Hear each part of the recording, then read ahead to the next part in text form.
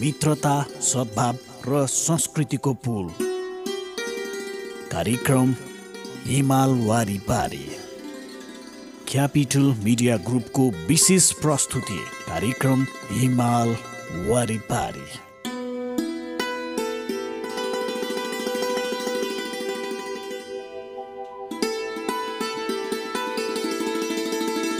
नमस्कार। Capital media ग्रुपको विशेष प्रस्तुति कार्यक्रम हिमाल वारी पारीमा यहाँलाई हार्दिक स्वागत छ। म विमल थापा। यो कार्यक्रम तपाईले यति बेला काठमाडौँको केन्द्रीय स्टुडियो क्यापिटल एफएम 92.4 मेगाहर्जबाट काठमाडौँ र आसपासका जिल्लामा सुनिरहनु भएको छ भने पूर्वाञ्चलमा रेडियो सारङ्गी 101.3 मेगाहर्ज मोरङ अनि पश्चिमाञ्चलमा रेडियो सारङ्गी 93.8 मेगाहर्ज पोखराबाट एकैपटक सुनिरहनु भएको छ। सँगै हाम्रा वेबसाइटहरू www.cfmonair.com र www.radiosarangi.com मार्फत पनि तपाईले हामीलाई संसारभर सुन्न सक्नुहुनेछ। हिमाल वारीपारीका हरेक श्रृङ्खलामा हामी हाम्रो छिमेकी मित्र राष्ट्र चीन र नेपाल बीचको मैत्रीपूर्ण सम्बन्धका विविध पक्षहरूका बारेमा सामग्री प्रस्तुत गर्दै आइरहेका छौँ। चीन नेपालको सुखद सम्बन्धलाई झल्काउने गतिविधिहरू, नेपाल र चीन बीचको आर्थिक, सामाजिक तथा सांस्कृतिक सम्बन्ध तथा चीनका विषयमा विविध जानकारीमूलक सामग्रीहरू कार्यक्रम हिमाल वारीपारीमा हामी प्रस्तुत गर्दछौँ। सुरुमा भने हिमाल वारीपारीको यो श्रृङ्खलामा चिनिया भाषाको एउटा गीत प्रस्तुत गर्दछौँ।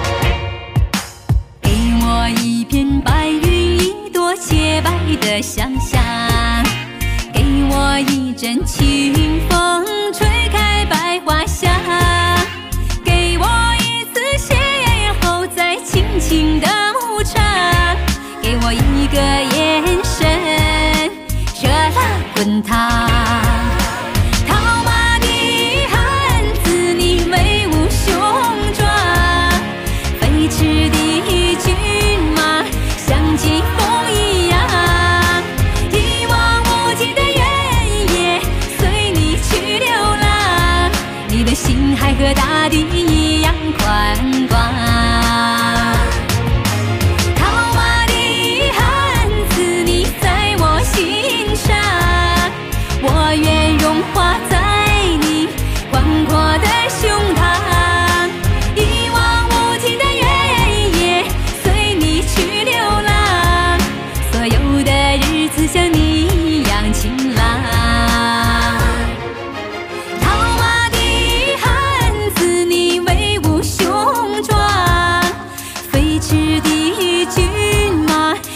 季风一样，一望无际的原野，随你去流浪。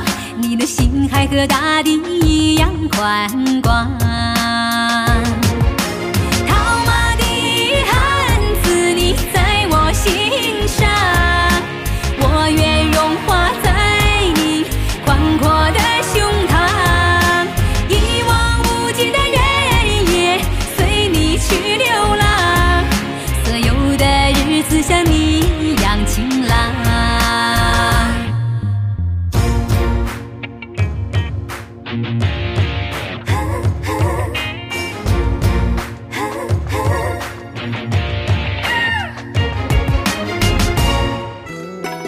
भर्खरै सुन्नुभयो चिनिया भाषाको एउटा गीत। भनिन्छ संगीतको कुनै भाषा र भूगोल हुँदैन, यसले कुनै सीमालाई पनि निर्धारण गर्दैन, बरु जनमानससम्म सुमधुर सम्बन्ध विस्तार गर्न पनि संगीतले सघाउ पुर्याउँदछ। सोही कारण हामीले हिमाल वारिपारीका हरेक श्रृङ्खलामा चिनिया भाषाका गीत पनि प्रस्तुत गर्दै आइरहेका छौँ।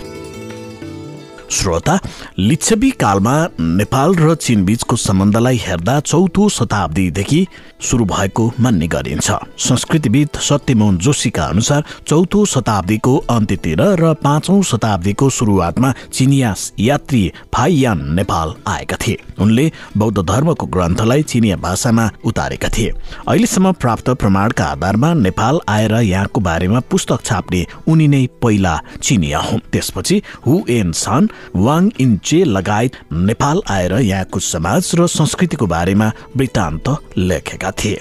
लिच्छवी कालमा नेपाल र चीन बीच धेरै भातृ सम्बन्ध पनि थियो। सोही समयमा नै नेपालको कपिलवस्तुको तर्फबाट बुद्ध भद्रले चीनको भ्रमण गरेका थिए। सन् 624 को समयमा नेपालमा राजालाई भगाएर सामन्तहरूले राजकाज सम्हालेका थिए। सन् 620 मा अंशुवर्माको निधन भएपछि अंशुवर्माले सामन्तबाट सत्याच्युत गराइएका गुप्तहरू पनि एकाएक सर्वलाए। अंशुवर्मापछि राजा भएका उदयदेवलाई उनीहरूले कारबाही गर्न लागेपछि उनी भागेर तिब्बत गएको घटना इतिहासमा उल्लेख पाइन्छ। यसले पनि नेपाल र चीन बीचको त्यो समयसम्म आइपुग्दा सुमधुर सम्बन्ध भएको थाहा हुन्छ। यी र यस्ता धेरै पक्षहरूका बारेमा हामी कार्यक्रम हिमाल वारिपारीमा विशेष सामग्री प्रस्तुत गर्दै आइरहेका छौँ। श्रोता, अबको चरणमा भने हामी नेपाल चीन सम्बन्धलाई बढुवा दिनका लागि भएका विविध गतिविधिहरूका साथै चीनसँग सम्बन्धित गतिविधिमूलक समाचार प्रस्तुत गर्दैछौँ। यसलाई प्रस्तुत गर्दै हुनुहुन्छ साथी यमुना राणा।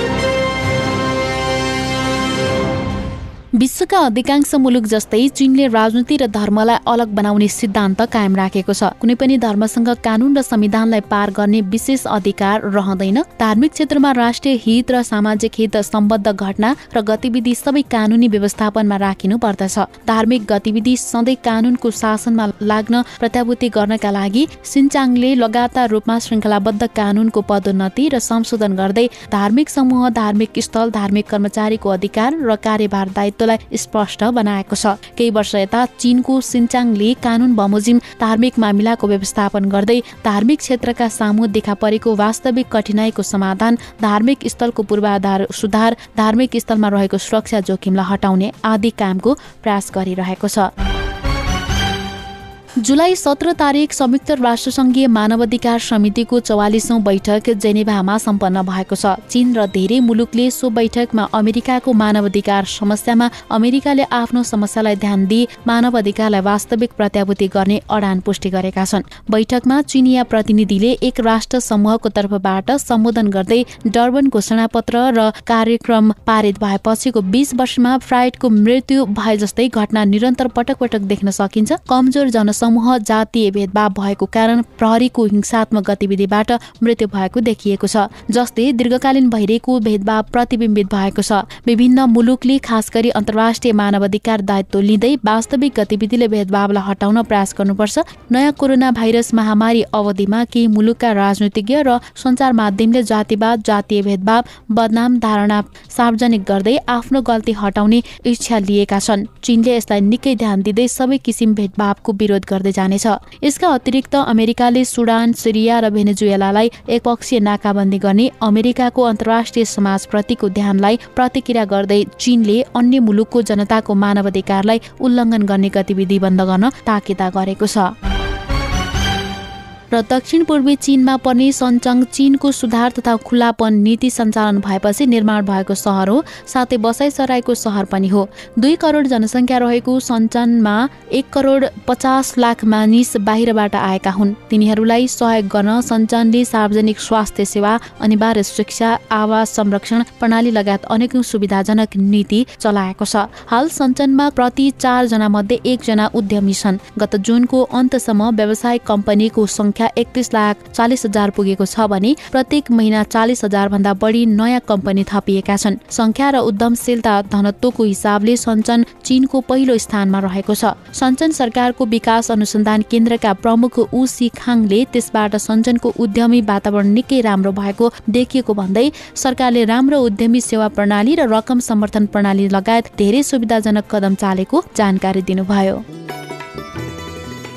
श्रोता, तपाईँ कार्यक्रम हिमाल वारिपारी यति बेला सुनिरहनु भएको छ। हाम्रो केन्द्रीय स्टुडियो क्यापिटल एफएम 92.4 मेगाहर्जबाट काठमाडौँ र आसपासका जिल्लामा, त्यसै गरी पूर्वाञ्चलमा रेडियो सारङ्गी 101.3 मेगाहर्ज, मोरङ अनि पश्चिमाञ्चलमा रेडियो सारङ्गी 93.8 मेगाहर्ज पोखराबाट पनि हामीलाई एकैपटक सुनिरहनु भएको छ। सँगै हाम्रा वेबसाइटहरू www.cfmonair.com र www.radiosarangi.com मार्फत पनि हामीलाई संसारभर सुन्न सक्नुहुनेछ। कार्यक्रममा हामी नेपाल चीन सम्बन्धका विविध आयामहरूका बारेमा चर्चा परिचर्चा गरिरहेका छौँ। कार्यक्रममा पालो भएको छ अब एउटा छोटो व्यावसायिक विश्रामको।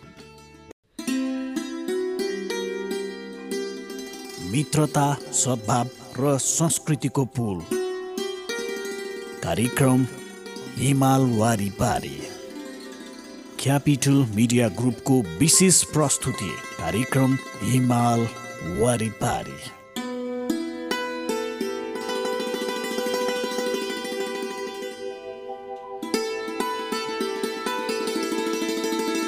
श्रोता, यो छोटो व्यावसायिक विश्रामपछि यहाँलाई पुनः स्वागत छ। तपाईँ सुन्दै हुनुहुन्छ कार्यक्रम हिमाल वारी पारी। यो कार्यक्रम तपाईँले काठमाडौँ र आसपासका जिल्लामा क्यापिटल एफएम 92.4 मेगाहर्ज, त्यसै गरी पूर्वाञ्चलमा रेडियो सारङ्गी 101.3 मेगाहर्ज, मोरङ अनि पश्चिमाञ्चलमा रेडियो सारङ्गी 93.8 मेगाहर्ज पोखराबाट एकैपटक सुनिरहनु भएको छ। सँगै हाम्रा वेबसाइटहरू www.cfmonair.com र www.radiosarangi.com मार्फत पनि तपाईँले हामीलाई एकैपटक सुन्न सक्नुहुनेछ। कार्यक्रम हिमाल वारिपारीमा छिमेकी मित्र राष्ट्र चीन र नेपाल बीचको मैत्रीपूर्ण सम्बन्धका विविध आयामहरूका बारेमा हामीले सामग्री प्रस्तुत गर्दै आइरहेका छौँ। कार्यक्रममा अब प्रस्तुत गर्दैछौँ मित्र राष्ट्र चीनको बारेमा यो जानकारीमूलक सामग्री। यसलाई प्रस्तुत गर्दै हुनुहुन्छ साथी प्रतीक नेउपाने।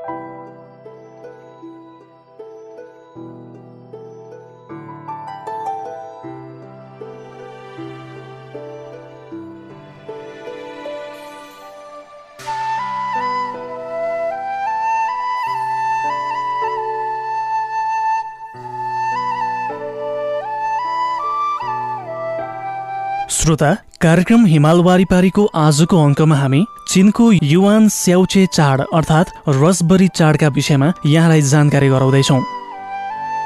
चिनिया पात्रो अनुसार पहिलो महिनाको 15 दिन चीनका परम्परागत चाडहरू मध्येको एक हो। नेपालको दशैंपछि आउने तिहार जस्तै त्यो सम्पूर्ण वसन्त चाडको अन्तिम भाग हो, जुन वसन्त चाडपछिको 15 दिनमा पर्दछ। युवान स्याउचे चाडका अरू नामहरू पनि छन्, जसलाई युवान सी, युवान ए र साङ युवान चे भनिन्छ। तिनको अर्थ नयाँ वर्षको पहिलो महिनाको पहिलो पूर्णिमाको दिन हो। युवान स्याउ चेको रात चिनिया पात्रो अनुसार पहिलो महिनाको पहिलो पूर्णिमाको रात भएकाले त्यस राति पहिलेदेखि नै रङ्गबिरङ्गी बत्तीहरू झुन्ड्याउने चलन छ। त्यसकारण नेपालीहरूले तिहारलाई दीपावली भने जस्तै चिनियाहरू युवान स्याउचेलाई तोङचे अर्थात् दीपावली चाड भन्दछन्। रङ्गबिरङ्गी बत्तीहरूको दर्शन गर्नु र युवान स्याउ अर्थात् रसभरी खानु यस चाड मनाउने दुईवटा महत्त्वपूर्ण तरिका हुन्। त्यति बेला बत्तीहरू झुन्ड्याउनुको कारण के हो त? किम्वदन्ती अनुसार ईसापूर्व 180 वर्ष अघि चीनको इतिहासमा सी हान नामक राजवंशका सम्राट हान वंशले पहिलो महिनाको 15 दिन सम्राटको पदभार ग्रहण गरे। त्यस अवसरको स्मरणका लागि सम्राटले पहिलो महिनाको 15 दिनलाई दीपावली चाडका रूपमा मनाउने निर्णय गरे। त्यसैले हरेक वर्ष यसै दिन राति उनी दरबारबाट निस्किएर सर्वसाधारण नरनारीहरू सँगसँगै हर्ष बढाई गर्न थाले र रमाउन थाले। यसै दिन घर घर परिवार परिवार र गल्ली गल्ली एवं सडकका छेउछाउमा जताततै विविध किसिमका सुन्दर बत्तीहरू झुन्ड्याइए देखिन्छन्। ईसापूर्व 104 मा युवान स्याउचे चाडलाई औपचारिक रूपमा देशका महत्त्वपूर्ण राष्ट्रिय चाडहरूको पंक्तिमा राखियो। यस निर्णयबाट युवान स्याउचे चाडको अर्थ र महत्त्व निकै बढेको देखियो। अरू निर्णयमा भनिए अनुसार सार्वजनिक स्थान र घर घर अझ विशेष गरी समृद्ध सडक बजार र सांस्कृतिक केन्द्रहरूमा अवश्य नै ठूला ढाँचाका बत्तीको मेला र प्रदर्शनीको आयोजना गर्नु पर्दथ्यो। पुरुष र महिला, बुढाबुढी र केटाकेटीहरूले रातभर बत्ती हेर्ने, जुवा खेल्ने र नाकको रूप जस्ता बत्ती खेलाउने गर्थे र रमाउँथे। मानिसहरूले त्यसपछि हरेक वर्ष यस्तै गरेर रमाइलो गर्न थाले र यसले परम्पराको रूप लियो। कागज पत्रमा उल्लेख गरिए अनुसार सन् 713 मा त्यस बेलाको थाङ राजवंशमा राजधानी साङ आन अहिलेको सिआन सहरमा 5000 भन्दा बढी नाना किसिमका रङ्गबिरङ्गी बत्तीहरूबाट 7 मिटर अग्लो एउटा डाँडो बनाइयो। ती रङ्गी बिरङ्गी बत्तीहरू मध्ये धेरै जसो रङ्गी बिरङ्गी कागजबाट बनाइएका थिए। ती कागजबाट डाँडा काँडा, पानी, वास्तु, मानव जाति, फूल, जनावर र चराचुरुङ्गीहरूका आकारका बत्तीहरू बनाउन सकिन्थ्यो। ती मध्ये एक किसिमको प्रचलित बत्तीलाई चीनको सबैभन्दा राम्रो विशेषता रहेको बत्ती मानिन्थ्यो। उक्त प्रचलित बत्ती एक किसिमको खेलौना रूपी बत्ती थियो। हालसम्म प्राप्त जानकारी अनुसार त्यसको इतिहास 1000 वर्ष भन्दा पनि पुरानो छ। यस किसिमको बत्तीभित्र पाते पाङ्रो जडान गरिएको हुन्थ्यो। त्यसको प्रविधि अनुसार मैनलाई बाल्ने बित्तिकै त्यसबाट निस्केको ग्यास माथितिर उडेपछि त्यसले त्यो पाते पाङ्रालाई घुमाउँछ र परिणाम स्वरूप पाते पाङ्रामा जडान गरिएका कागजी घोडाहरू द्रुत गतिले हावाको गतिमा दौडन्छन्। बत्तीको बाहिरबाट हेर्दा साँच्चीकै हजारौं घोडाहरू दगुरिरहे जस्तो देखिन्छ। युवान स्याउचे चाडका अवसरमा युवान स्याउ अर्थात् रसभरी खानु पनि एक किसिमको मुख्य चलन हो। लगभग सुङ राजवंशताका अर्थात् ईसापूर्व 960 देखि सन् 1279 सम्मका लोक परम्परा अनुसार यस चाडका बेला खानै पर्ने एक किसिमको अनौठो खाद्य पदार्थ चलन चल्तीमा थियो। त्यो थियो चामलको मुछेको लेसिलो पिठोभित्र ओखर, काजु, बदाम, तिल आदिका बियाहरूको धुलोमा चिनी वा मह मिसाएर बनाइएका ससाना गोलाकार डल्लाहरूलाई उम्लेको तातो पानीमा पकाएर तयार गरिएको खाद्य पदार्थ। त्यो अति नै स्वादिलो हुन्छ। पछि गएर चीनको उत्तरी क्षेत्रमा त्यस खाद्य पदार्थलाई युवान स्याउ भन्न थालियो भने दक्षिणी चीनमा त्यसलाई थाङ युवान र थाङ थुवान भन्न थालिएको छ। युवान स्याउको विकासका क्रममा हाल त्यसलाई 30 वटा जति किसिममा तयार गर्ने गरिएको छ। त्यसभित्र हालिने खाद्य पदार्थहरूमा बयरको धुलो, दालको धुलो, सूर्यमुखी फूल आदिका बिया सहितको धुलो, दूध सहित कोको, चकलेट आदि आदि पनि समावेश गरिन्छ। फरक फरक ठाउँका युवान स्याउको स्वाद फरक फरक छ। जस्तै चीनको हुनान प्रान्तको थाङ युवान सेतो हुन्छ र मिठो पनि हुन्छ। पूर्वी चीनमा पर्ने चच्याङ प्रान्तको थाङ युवानभित्र हालिएको खाद्य पदार्थ बढी र त्यसलाई बेरिएको पिठो पातलो हुन्छ। साङहाई सहरको परेवाको अण्डा जस्तो थाङ युवान आकारमा अति सानो हुन्छ र पैसिङ सहरको बयरको धुलो, तिलको बिया र दूध सहित कोको हालिएको युवानको स्याउको पनि आफ्नै विशेषता छ। बत्तीहरूको झिलिमिली हेर्नु र युवान स्याउ खानु बाहेक युवान स्याउचे चाडमा अनेकौं किसिमका सांस्कृतिक मनोरञ्जनात्मक कार्यक्रमहरूको पनि आयोजना गर्ने चलन छ। जस्तै सिंहनाच, लौरी खुट्टा नाच, लोकनाच आदि। तिनमा अझ विशेष गरी सिंहनाच चाडबाडका बेला चीन बाहेक विश्वमा चिनिया मूलका विदेशीहरूको बसोबास रहेका सबै ठाउँहरूमा अवश्य नै देखाउनु पर्छ। चीनको दक्षिणी र उत्तरी भेगको सिंहनाच फरक फरक छ। दक्षिणी भेगको सिंहनाचको शैली र प्रक्रिया फरक छ। यसलाई धेरै जसो दुईजनाले नाचेर देखाउँछन् भने उत्तरी भेगको सिंहनाचले वीरतापूर्ण विजयको गाथा गाउँदै आएको छ। यसको प्रदर्शन प्राय जसो दर्जनौं र कहिलेकाहीँ 40-50 जनासम्मका व्यक्तिहरूले गर्दछन्। यस नाच चिनिया लोकगीतको सुमधुर लयमा देखाउने चलन छ। यसका प्रदर्शनकर्ताहरू होस् वा दर्शकहरू सबै नै त्यसमा सक्रियताका साथ सहभागी हुन्छन् र पहिलो महिनाको 15 दिनमा मनाइने युवान स्याउचे चाडलाई हार्दिक र रमाइलो बनाउने प्रयास गर्ने गर्दछन्। श्रोता, नेपाल र चीन बीचको सम्बन्धको ऐतिहासिक पक्ष पनि विद्यमान रहेको छ। ताङ वृत्तान्तमा नै तिब्बतको सहयोगमा उनकै छोरा नरेन्द्र देवले सन् 640 पुस्तैनी राज्य फिर्ता लिएको उल्लेख छ। चिनिया सम्राट श्रङचङ गम्पोले भारत विरुद्ध मच्चाएको सङ्घर्षमा नेपालको तर्फबाट नरेन्द्र देवले समर्थन मात्रै नगरी भारतीय शासक अरुणासुलाई पक्रिएर तिब्बतलाई बुझाएको कुराले पनि त्यति बेला भारतसँग भन्दा धेरै राम्रो सम्बन्ध चीनसँग रहेको बुझिन्छ। चिनिया वृत्तान्तहरूले नै यो कुरा उल्लेख गरेका छन्।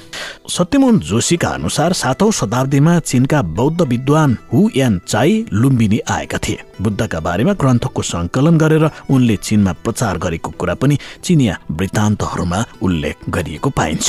भृकुटीको विवाहको सम्बन्धमा पनि चीनमा बौद्ध धर्म प्रचार गर्ने शर्तमा मात्रै भृकुटी विवाहको लागि राजी भएको उल्लेख पाइन्छ।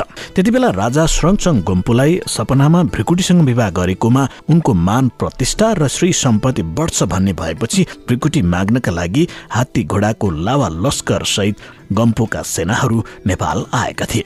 कति आग्रह गर्दा र उपहार दिँदा पनि नमानेकी भृकुटीले आफ्ना केही शर्तहरू राखेर सोही शर्त पूरा गर्न तिब्बती राजा तयार भएपछि मात्रै तिब्बती बुहारी बनेर गएकी थिइन् भनेर इतिहासमा उल्लेख गरेको पनि पाइन्छ। उनको शर्तमा चीनमा बौद्ध धर्मको विकास गर्न पाउनुपर्ने, नेपालतर्फ ढोका राखेर घर वा ठूलो गुम्बा बनाउनु पर्ने लगायतका पनि थिए। त्यसपछि 13औं शताब्दीसम्म त्यस्तो चर्चित व्यक्तित्वहरूको नेपाल आगमन वा नेपालका चर्चित व्यक्तिहरू चीन गएको प्रमाण भेटिँदैन। 7औं शताब्दीदेखि 10औं शताब्दीसम्मका कुनै पनि अभिलेख एवं साहित्यिक स्रोतहरू समेत प्राप्त नभएकाले यो युगलाई अँध्यारो युग पनि भनिन्छ। एकैपटक 13औं शताब्दीमा आएर नेपाली कलाकार अरनिकोले चीनमा गएर स्वर्ण धातुमा आफ्नो कला देखाएपछि चिनियाहरू नेपालीहरूसँग धेरै नजिक भएको पाइन्छ। अरनिकोको समयमा तत्कालीन नेपाल काठमाडौँ उपत्यकामा कहिले डोय त कहिले तिरहुतेहरूले आक्रमण गर्ने गरेका थिए। बरु पछि मल्लकालको उत्तरार्धमा तिब्बतसँग मैत्री सम्बन्ध कायम भएको पाइन्छ। व्यापार व्यवसायको लागि सन्धि गर्नुका साथै तिब्बतमा चलाउने सिक्का छाप्दा समेत नेपालसँग अनुमति लिनुपर्ने अवस्था पनि आएको थियो। अधिकांश सिक्काहरू त नेपालले नै छापेर तिब्बत पठाउने गरेको पनि थियो। श्रोता, यी र यस्तै सामग्रीहरूसँगै आजको कार्यक्रमको हामी अन्त्यतिर आइसकेका छौँ। यतिन्जेल कार्यक्रम सुनेर साथ दिनुभयो तपाईँलाई धेरै धेरै धन्यवाद। त्यसैगरी कार्यक्रम उत्पादनमा साथ दिनुहुने साथीहरू प्रतीक नेउपाने, यमुना राणा र प्रविधिमा कार्यक्रम उत्पादनमा प्राविधिक साथी सुरेन्द्र भण्डारीसँगै कार्यक्रमको अन्त्यमा फेरि पनि अर्को एउटा चिनिया भाषाको गीत प्रस्तुत गर्दै म कार्यक्रम प्रस्तुता विमल थापा बिदा हुन्छु। नमस्कार।